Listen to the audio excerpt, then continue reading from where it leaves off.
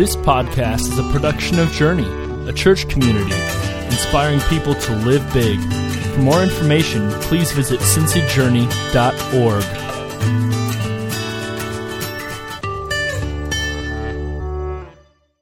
Hey, good morning. My name is Joe Merrick. I'm the lead pastor here at Journey, and we are so excited that you are here with us today. We want to take a moment and say welcome, especially if you are new. We know it's not an easy thing to come into a new place and kind of navigate yourself around, so we want to say thank you for being brave and being here with us this morning. And whether you are new or you've been around for some time, in the seat back in front of you is a Connect card, and we want you to grab one of those if you would. On the Connect card, there's lots of information you can put in there. You can also put decisions that you've made, prayer requests that you might have, other pieces of information you might want the church to have. So we want to encourage everyone to take just a moment and do that at some point in our service, especially if you're new. If you put your address information, we would love to send you just a small thank you in the mail this week. With that all shared, let me just pray for us and we'll jump in. Dear God, thank you so much for just a moment and a time of worship. Thank you, God, to power through technical difficulties. And God, we know that your presence is here, that you are with us, and we just ask that in this time ahead that we have open minds and open hearts to what you want to teach us today. I believe, God, that you are here and present and working. We just want to join you in that. In your name we pray. Amen. All right, well, you have found us on the very first week of a brand new series entitled Believe. And for this series, what we're doing is we're going back, like way back, 1,500 years back, and we're going to look at a statement called the Apostles' Creed. And it's been memorized and recited by generation after generation after generation to kind of learn the basics of belief. Not simple, not easy, but foundational. You know, as I kind of was thinking about this idea and this creed that's been around for so long, I was thinking about some of the beautiful churches that I've gotten to walk into, some of the most beautiful churches in the world. And whenever I go into one of those buildings, the architecture and just the beauty always catches you, and it's wonderful and beautiful. But then I always have this thought. I sit down and I find a seat and I think about all the people who came into this place and prayed. I mean, in so many of them, before electricity, during wars, so many people came into this place and prayed for family, for friends, for God just to work. I'm always caught off guard just by the history of that. I feel the same way about the Apostles' Creed. It amazes me. It amazes me just to think about the number of people who learned the fundamentals of the faith from these words. But I want to make sure that we understand something. It's not just some dusty old phrase that doesn't really have anything to teach us anymore. It has plenty to teach us in our world today. We're going to jump into that in just a moment. But before we do, let me give you just a little bit of the history of where the Apostles' Creed comes from. The word creed, it means a statement of belief. More than just simply some words that I agree with. When people said the Apostles' Creed, what they were saying was, I have confidence in these words. I have confidence in God. I put the trust of my life in him. They were making a commitment to live these words out. We know from the book of Acts that after Jesus, that after his ascension into heaven, we have Pentecost, we have the Apostle Paul, other apostles traveling around, starting churches. The church just explodes in numerical growth. We have all of these people kind of coming to the faith. And they don't just stay in one place. They're spread out. Their Christians are oftentimes persecuted, and so they move, and Christianity spreads further and further. And eventually, as Paul and some of these other early leaders, as they are gone, these churches, they're still there, they're still growing, and they have this need. They have this need for some kind of summarization of what they believe. They have this need to teach new people what kind of the basics of faith are. They have this need to kind of judge when a teacher comes whether what they're saying is right and true. So that's where this creed comes from, the Apostles' Creed. Not something the apostles themselves wrote, but it's a summary of the apostles' teaching. It's birthed in this period right before kind of the canonization of Scripture, the formalization of the Bible in 367. So that's some of the history of kind of where the Apostles' Creed comes from. But before we jump further into what we're going to talk about today, let me give you just kind of the 3 whys we're taking 4 weeks to talk about the Apostles' Creed today. The first, it's just this idea that it's a summary of the fundamentals of the faith, the building blocks. We never outgrow the fundamentals. We never grow beyond them. We don't mature beyond them. They always have something to teach us. Kind of one of my favorite stories from this kind of fundamentals category is the story of Vince Lombardi, the famous Green Bay Packers coach. And every year he would start the football season off in the same way. He would say, guys, come in, closer. And he would stand and he'd say, this is a football. And then he would talk about the basics of how to tackle someone, the basics of formation, the basics of kind of their general offensive schemes. Because he never believed you moved beyond the fundamentals. Think about that for a moment. You're a professional athlete. You've been playing football since what, you were 8? You might have college championships, Super Bowl rings. It didn't matter to him. Everyone started with the basics, the fundamentals, every season. I think we can kind of take the same idea to our faith. Take the same idea to this Apostles' Creed. We have so much to learn from the fundamentals. Second, as has already been said, just the historical context is significant. To think that for 1,500 years, people have been learning these words, memorizing them, repeating them. The creed is kind of this connection to faithful peers who went before. Maybe you have a favorite author, a favorite Christian author, or maybe you have a relative who was faithful, but they're gone now. You can't call them up on the phone. The creed is kind of this one piece of connection with them. Even if they didn't recite the words word for word, their faith was informed by the Apostles' Creed. Lastly, just a word about what the Apostles' Creed is not. It's not magic. It doesn't have any power in and of itself. It won't bring you luck. It won't land you a job. It won't get you the guy or the girl maybe that you've had your eye on. The Apostles' Creed, its power comes from the way it reflects Scripture. So when we're talking about the Apostles' Creed, that's what we're talking about. We're going to talk about the Scripture that comes out of it.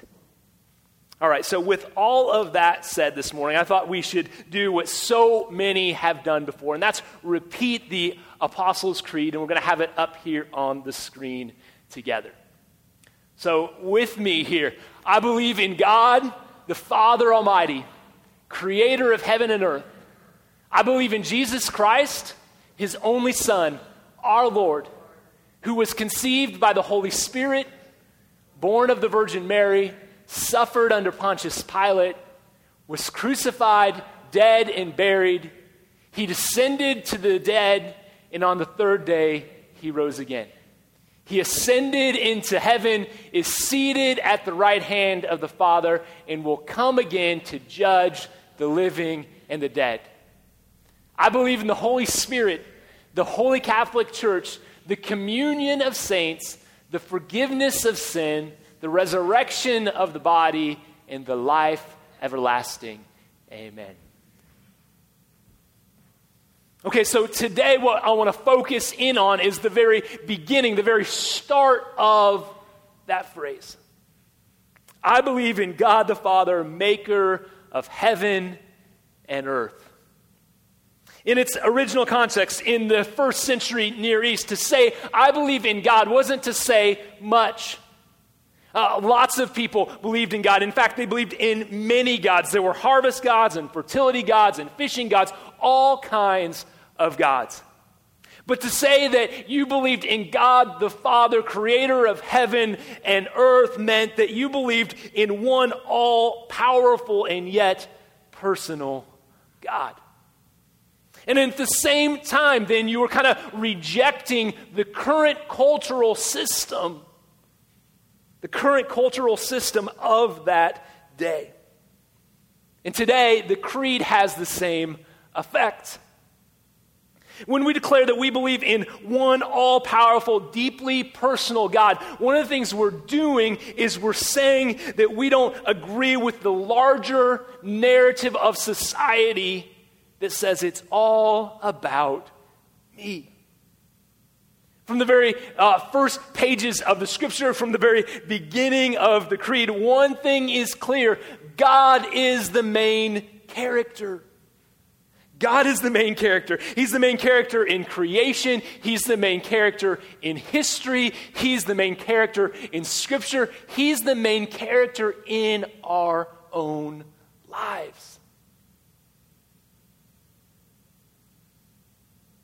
In our self-focused, egotistical, whatever makes you happy world, in our society that thinks that's how we should think, that is a major rejection of the current cultural narrative. In other words, it's not about me, it's about him. J.I. Packer said that there is nothing more irreligious than self-absorbed religion. In other words, nothing more hostile to God. Nothing more hostile to God than making one's life, even faith in God, sometimes making it all about us, making it all about our happiness. And yet that's what the world so often tells us we should do. So one of the first problems the creed attacks is this cultural narrative that it's about me. It says, no, it's about God. And the way this gets attacked is by affirming the incredible, limitless power of God and his deeply personal nature. So what we want to see in the scripture revealed today is that God is both infinitely powerful and deeply personal. And if we can get our minds wrapped around those two aspects of who God is, then we can join with generations before us and understand that life is about something far greater than me. Let's begin with the infinitely powerful God. Have you ever heard the phrase, the fear of God is the beginning of wisdom, or we should have a healthy fear of God? Maybe you, like me, those words, they never quite sounded right, and they didn't kind of seem to fit sometimes.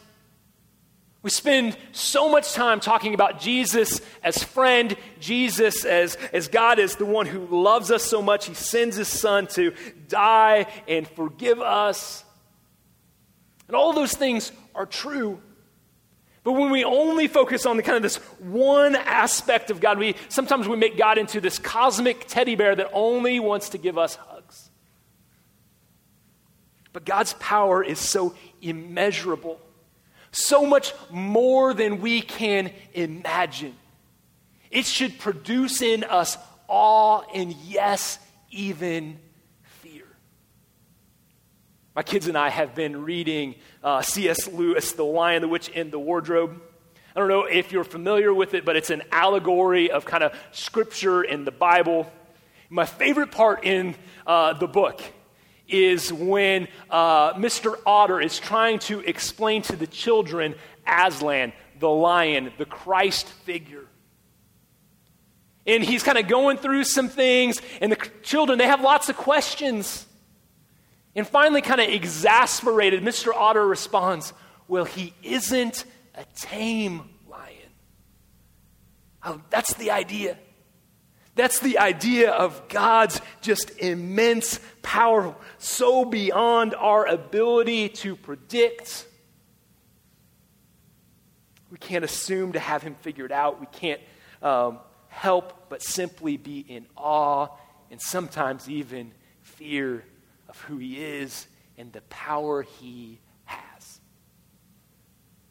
Many places point to God's power and strength in Scripture. The one I want to focus in on today is Isaiah chapter 40, verses 21 through 31. If you've got a Bible with you today, you can follow along. If you've got a smart device with the YouVersion Bible app or some other Bible app on there, I'll give you a moment to turn there. Isaiah chapter 40, verses 21 through 31. Some beautiful words about God's power.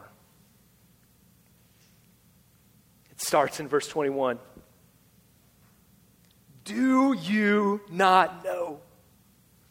Have you not heard?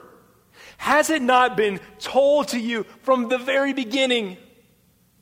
Have you not understood since the earth was founded, that he sits enthroned above the circle of the earth, and its people are like grasshoppers?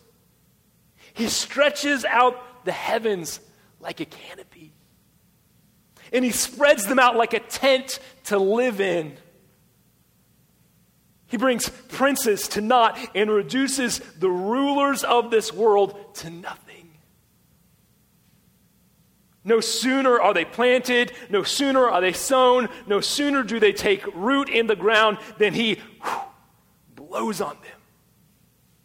And they wither, and the whirlwind sweeps them away like chaff.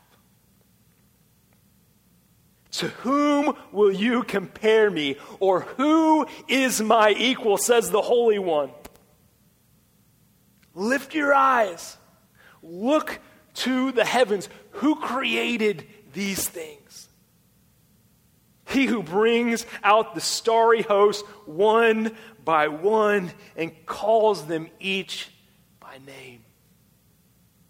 Because of his great power, because of his mighty strength, not one of them is missing. Why do you say, O Jacob, and complain, O Israel, my way is hidden from the Lord. My cause is disregarded by my God.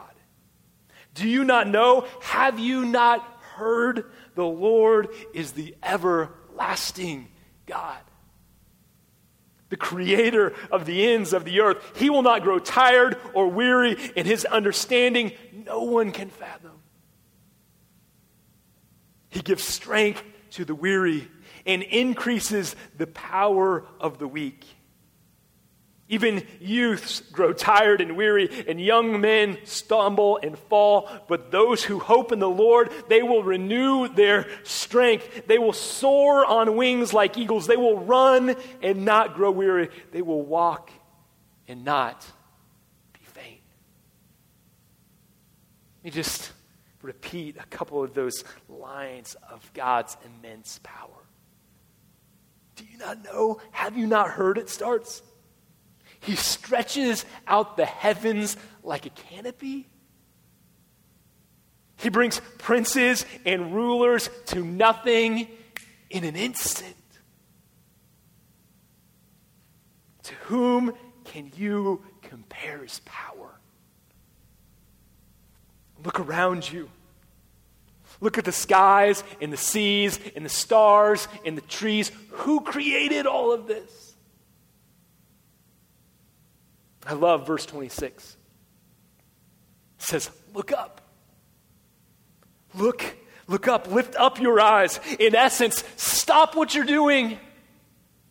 Look around you, realize that something greater is happening. Something greater is at work.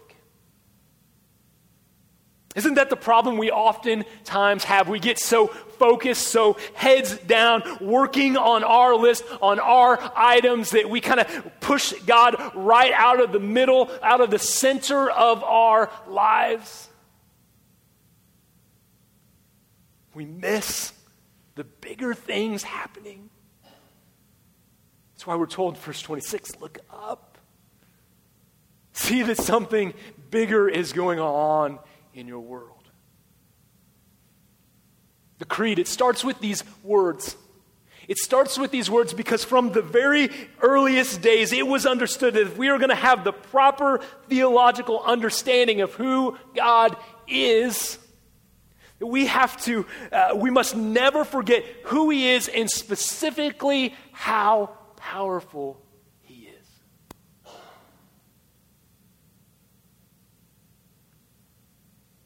But thankfully, the depictions of God don't stop there.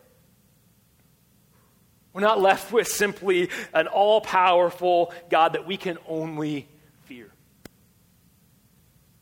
In the Creed and in the Scripture, we also learn to see God as deeply personal. Deeply personal. And the way this gets expressed so often is with this image as God as Father. Let's switch for a moment to this deeply personal nature of God. God does something special in the heart of a parent.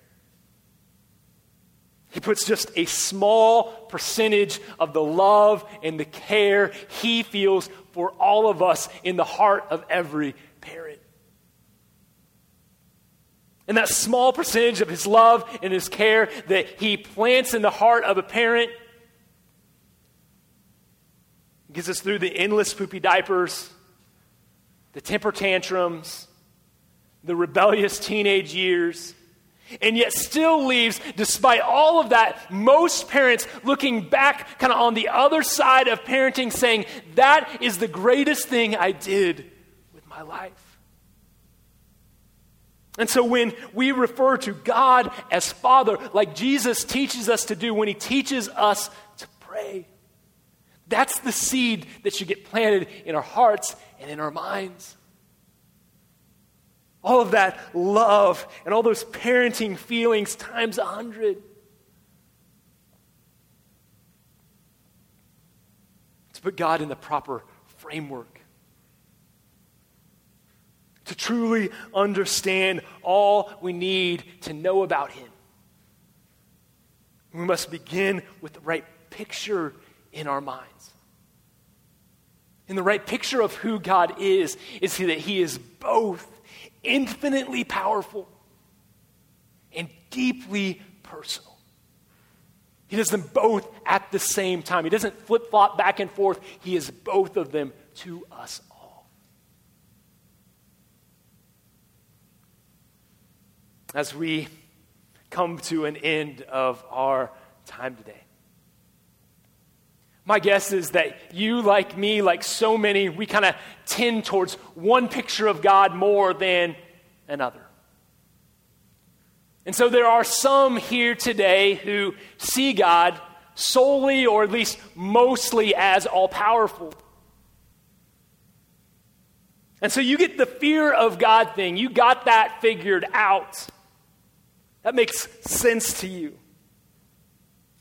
But sometimes that leaves you with an angry God, just waiting for you to mess up. And so your mode of operating with God is pretty much summed up with this picture of just tiptoeing around, trying not to upset him, trying not to rock the boat too much. If that's you today, I want to challenge you. I want to challenge you to spend some time in prayer this week, imagining God as a loving parent. Imagining God as a loving parent, someone who wants what's best for you. And even more than that, someone who actually knows what's best for you. I mean, me and my 6-year-old, I know what's best. Even though that's hard for her to understand sometimes, it's hard for her to get her mind wrapped around why I might say no or not yet. I know what's best. I want what's best. God is like that times 100, times 1,000,000.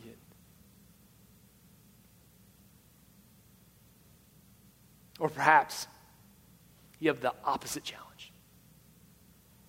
Perhaps for you today, you so focus on God's deeply personal nature. Did you kind of skip by these parts in Scripture where God's power is on full display? When someone meets an angel or meets God and the first response is fear, you think, well, that's strange. It's because they're seeing God's full power. This week, perhaps you need to go back to Isaiah chapter 40. Answer some of those questions that get asked there. Spend some time looking at those verses. Be in awe of our God. Or maybe this would be helpful this week. Maybe you could just spend a few moments imagining the most awe-inspiring place you've been. Maybe for you, that's the Grand Canyon. Maybe for you, it's standing on a seashore and all you can do is hear the waves crash against the shore and see the sea as far as your eye can see. Maybe it's the Smoky Mountains, some other beautiful place. I don't know where it is for you. But some place where you got out of the car and all of a sudden it became really clear to you there is something bigger going on in the world than just imagine that place. And now imagine God creating it with just his pinky. No effort, no struggle for something that absolutely boggles your mind. It takes no effort at all for God to make it happen. That's God's immense power at work. Whichever attribute of God you need to work on learning more about, getting more in touch with this week. Pray, do some of those things to focus on it, but also pray that you thank God for it. That you thank God for his mighty, mighty power. That you thank God for his deeply personal nature that loves and cares for you so much. And if we can do that, if we can get our mind wrapped around kind of both of those things and how God is both of those things at the same time, then we can join with so many before us. So many before us who declared, we believe in God the Father, maker of heaven and earth. Let's pray together. Dear God, you give us this just incredible scriptures that clearly point out your power at work in the world. And my prayer is that for all of us here that we can just take a moment and just be in awe of you.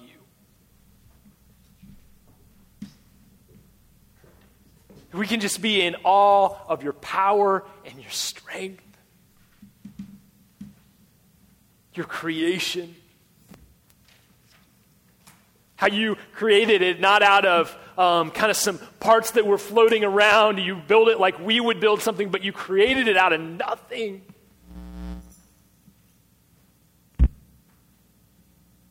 God, that makes this next part even more powerful.